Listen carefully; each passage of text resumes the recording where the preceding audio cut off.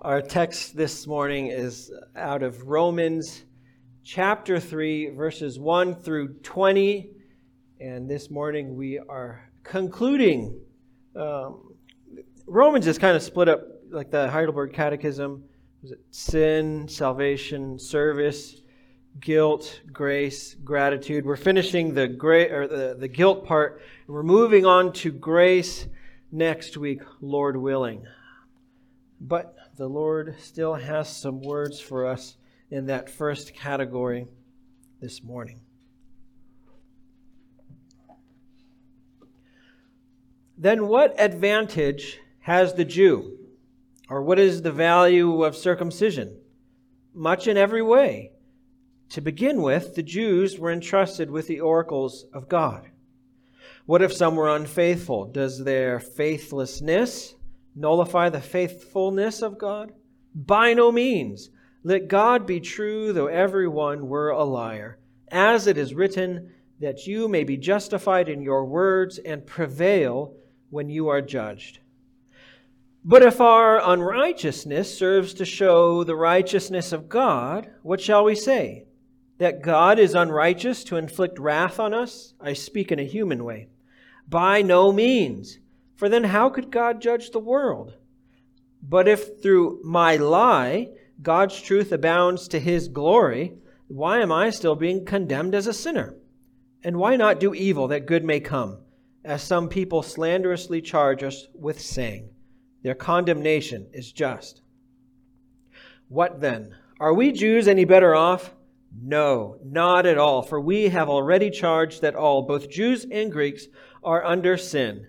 As it is written, none is righteous, no, not one. No one understands. No one seeks for God. All have turned aside. Together they have become worthless. No one does good, not even one. Their throat is an open grave. They use their tongues to deceive. The venom of asps is under their lips. Their mouth is full of curses and bitterness. Their feet are swift to shed blood. In their paths are ruin and misery, and the way of peace they have not known. There is no fear of God before their eyes. Now we know that whatever the law says, it speaks to those who are under the law, so that every mouth may be stopped, and the whole world may be held accountable to God. For by works of the law, no human being will be justified in His sight, since through the law comes knowledge of sin. Let's pray. Gracious God, we thank you for your word this morning. And we do indeed pray, just as we sung, that you would show Christ to us through your word. Lord, we don't want merely a moral lesson or even a dogmatic teaching, though ethics and doctrine are important. Father, we pray that you would, by your Spirit, reveal Christ to us, that we may see our need, but that we may also see in Him the answer to that need. We pray and ask these things in Jesus' name. Amen.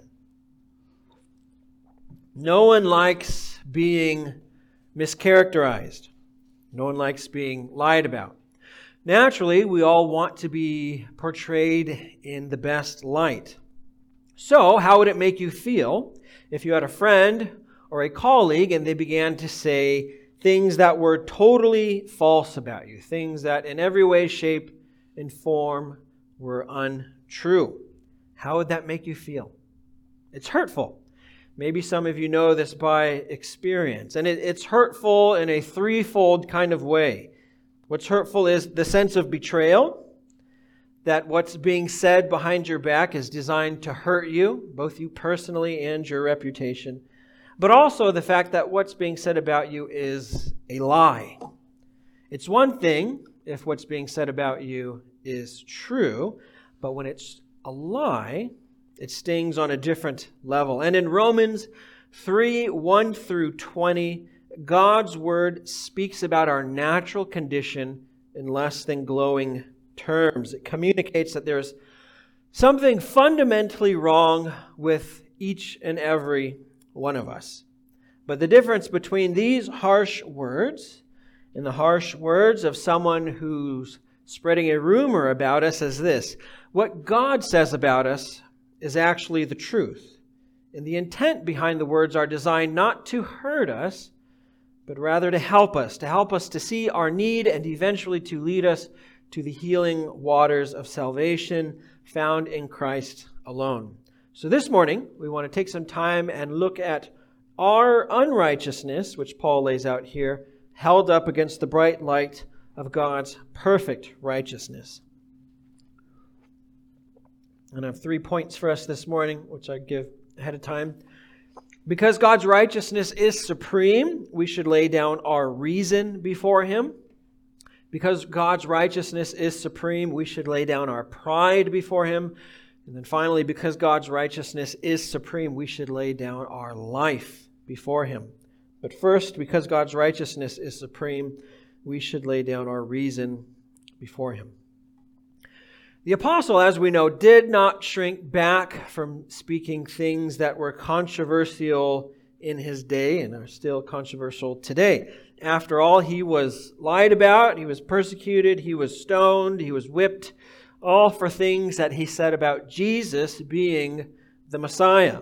And so here in verses 1 through 8, the apostle anticipates some objections to what he has said concerning his fellow Jews in the previous chapter.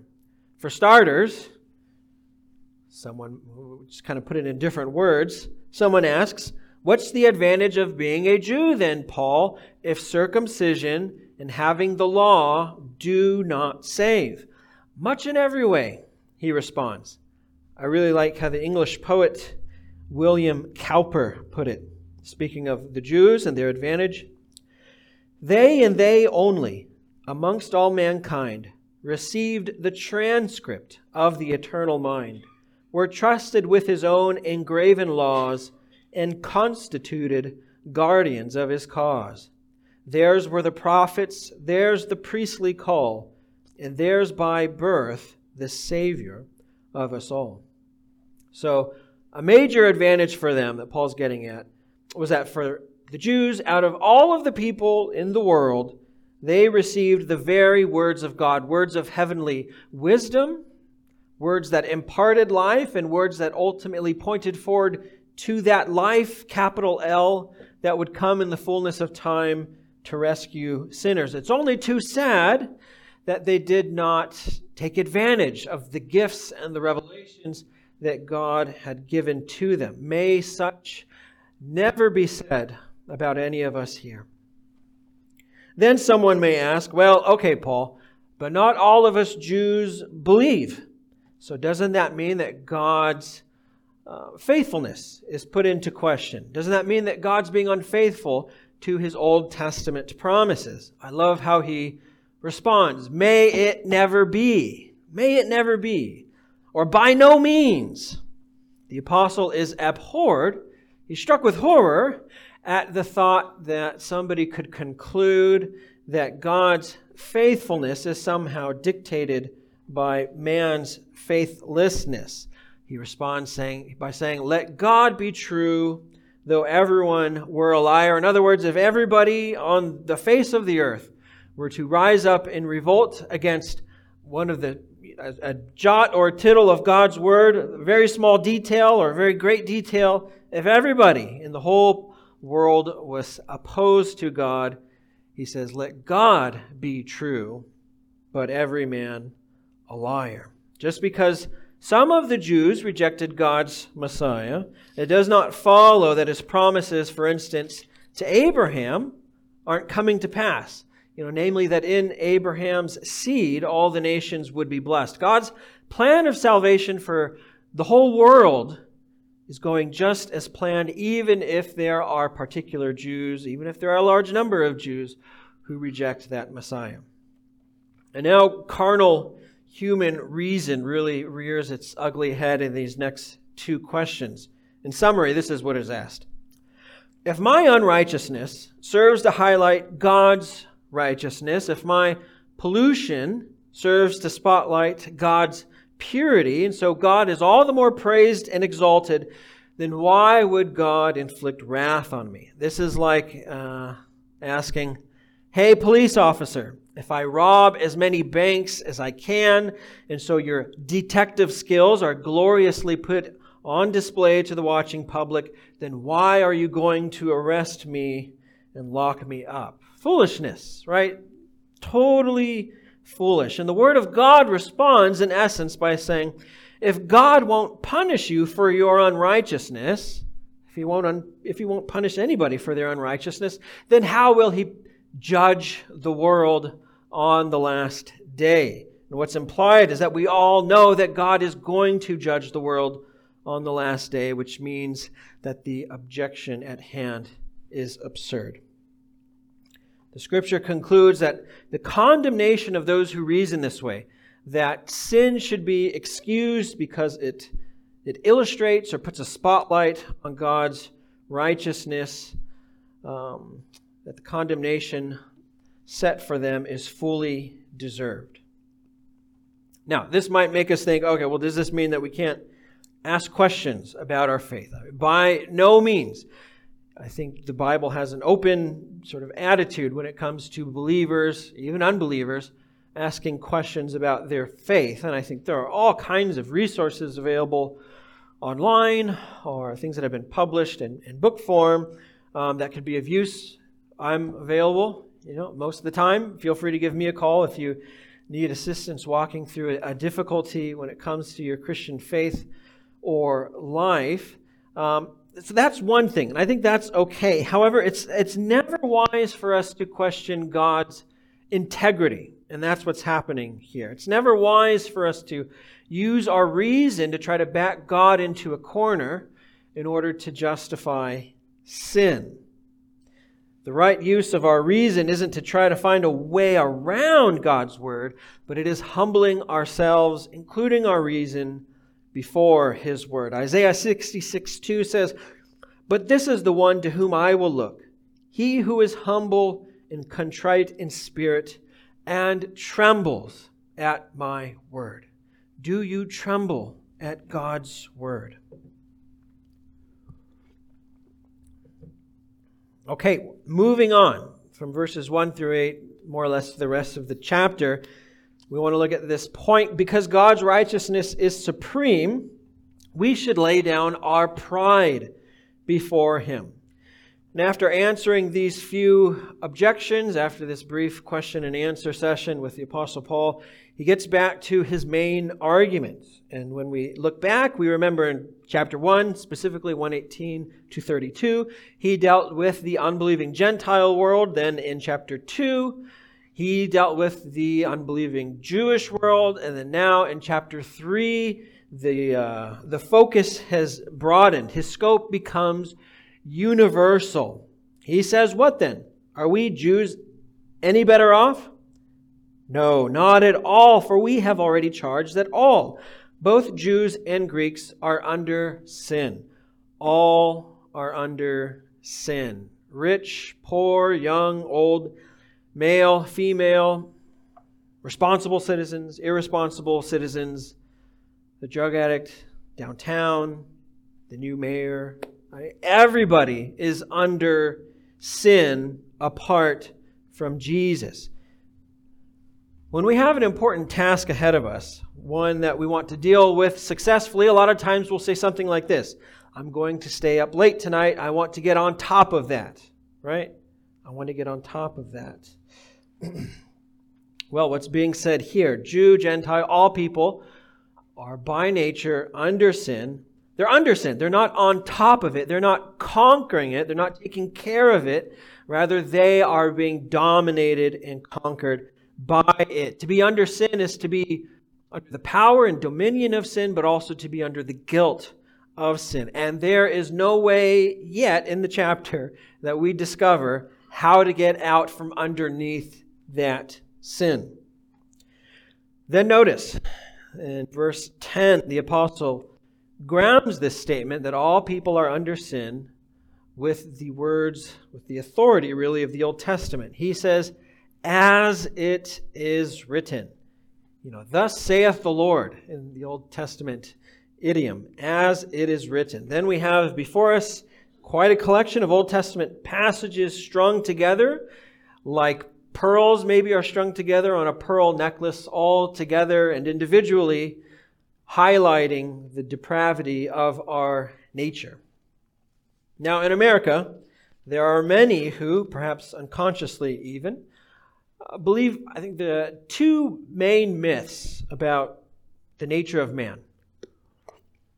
The first myth is that man is basically good. That while we might fudge on our taxes a little bit, while we might run a red light here and there, or cheat on a quiz, that we don't actually do anything hell-worthy. The second myth is that, this one's more, I think, contemporary, though both apply. The second myth is that if something feels natural, if we're not breaking the law, and if we're not hurting anyone, then it must be fine. Maybe it's positively good, it's morally appropriate. The modern theologian Lady Gaga put it this way in one of her songs: no matter gay, straight, or bi, lesbian, transgender life, I'm on the right track, baby. I was born to survive. I'm beautiful in my way because God makes no mistakes. I'm on the right track, baby. I was born this way. Don't hide yourself in regret. Just love yourself and you're set. I'm on the right track, baby. I was born this way. Well, okay. So there might be nuances out there, at least in the Western world, but I think this kind of captures the way we think about man and woman and sin. But we can ask, how do these views square with the Holy Scripture? We want to take a minute to try to grasp how God views our natural condition. Because we discover when we look at the Word of God compared to contemporary culture that the truth is found not so much in the crowd out there, but the truth is found with God and the truth that He has made known in His Word. How does He begin? None is righteous, no, not one. John Calvin, in his commentary on Romans, I like what he says. He said basically that this line is kind of a general summary statement of everything that follows. So this is what is generally true, and then when we sort of dive deeper, we get to more particular things that are true about our depravity. But none is righteous, no, not one. Man, in other words, is not basically good. He is unrighteous. But things get worse. No one understands. In other words, sin affects our intellectual life, the way we reason and evaluate things, and especially the way we evaluate spiritual things. While under sin, we cannot understand spiritual things. We'll get to that again later in Romans 8, but a good commentary on that is also 1 Corinthians 2:14, for those of you who are taking notes. 1 Corinthians 2:14. But yeah, that is an issue. Sin affecting the intellectual life.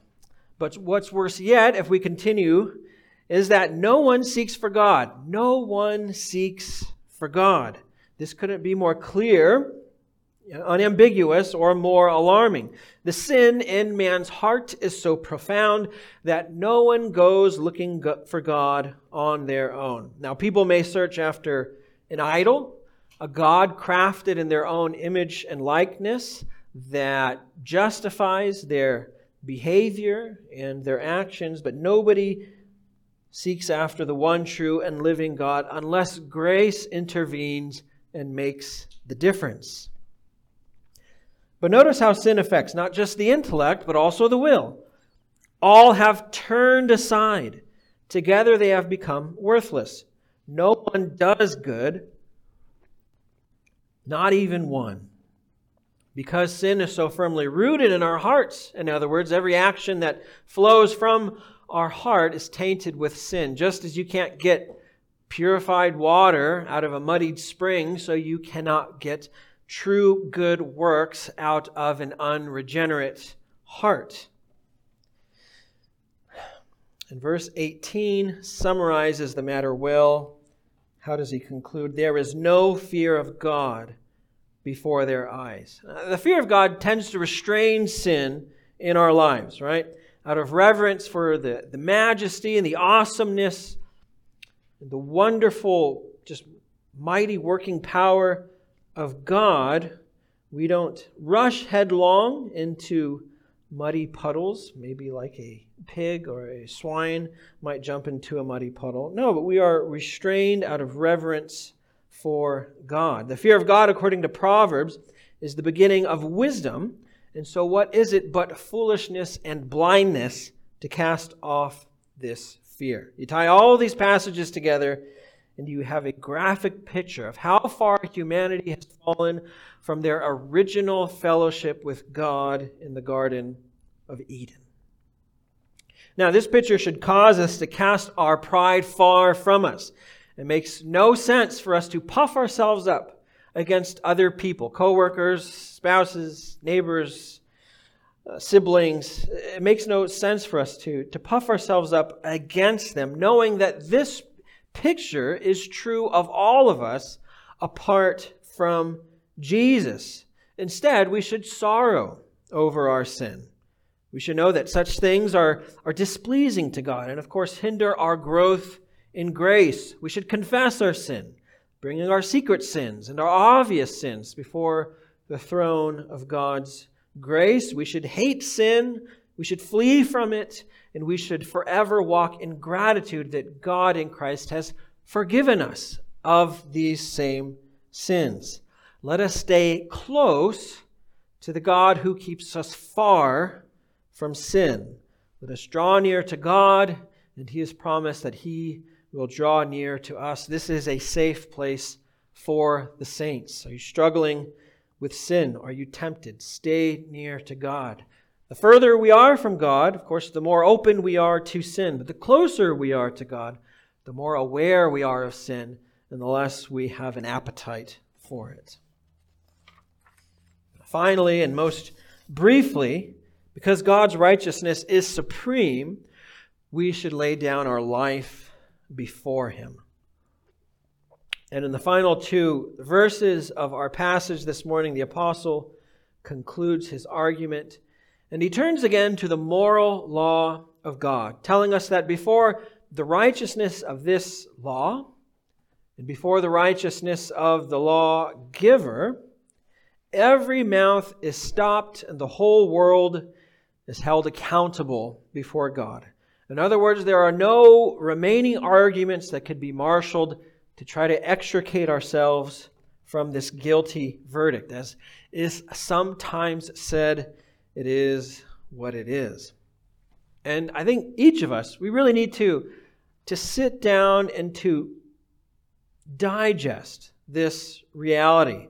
We need to digest this truth if we want to understand ourselves, if we want to understand who God is, and if we want to understand the gloriousness of the gospel. Martin Lloyd-Jones, pastor who's gone to be with the Lord, he said it well when he remarked, "You do not begin to be a Christian until your mouth is shut, is stopped, and you are speechless and have nothing to say. You put up your arguments and produce all your righteousness.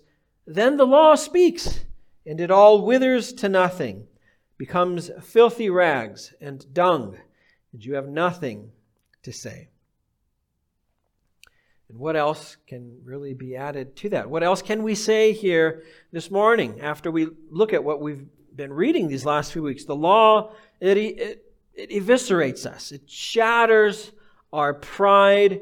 It shows us our need. It shows us our inability and helplessness to be saved by any way we might imagine, or even by the law that God has given to us. And after we acknowledge that, after we acknowledge our need, that's when we can turn from ourselves and our own righteousness to look to Jesus, who is the righteous one, the only righteous one, in whom we find forgiveness and eternal life. Jesus is the way to God. He is the only way. And beginning next week, we're going to, by grace, look at the gospel in some detail and see how Paul unfolds the meaning of the gospel for a number of chapters. I'm excited, and I hope you are too. As I said, we've just finished the sin section of Romans. Of course, we'll continue to talk about sin. Next, we're moving into that section about salvation. And then in a good while from now, we'll be in the section concerning service and how we live in light of all of these things. But until then, brothers and sisters, we have this holy and this abundant meal before us, which displays in a tangible fashion this very same gospel.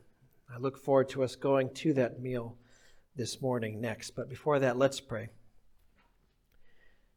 Father, we thank you for your gracious provision, that you have provided yourself for us, God. You've provided your Son for us and your Spirit, and you have provided salvation, eternal life. Father, that you do not leave us nor forsake us, and that you have given us promises that we will grow in grace even, that though we might fall short, God, that you will be by our side in the midst of every situation, every setback, every trial. We thank you for this meal that you have given to us, a sign and a seal of your gracious covenant to us. Thank you, God, for your word which has been written, for your word which has been preached, and for your word which we get to see with our own eyes this morning. We pray and ask these things in Christ's name alone. Amen.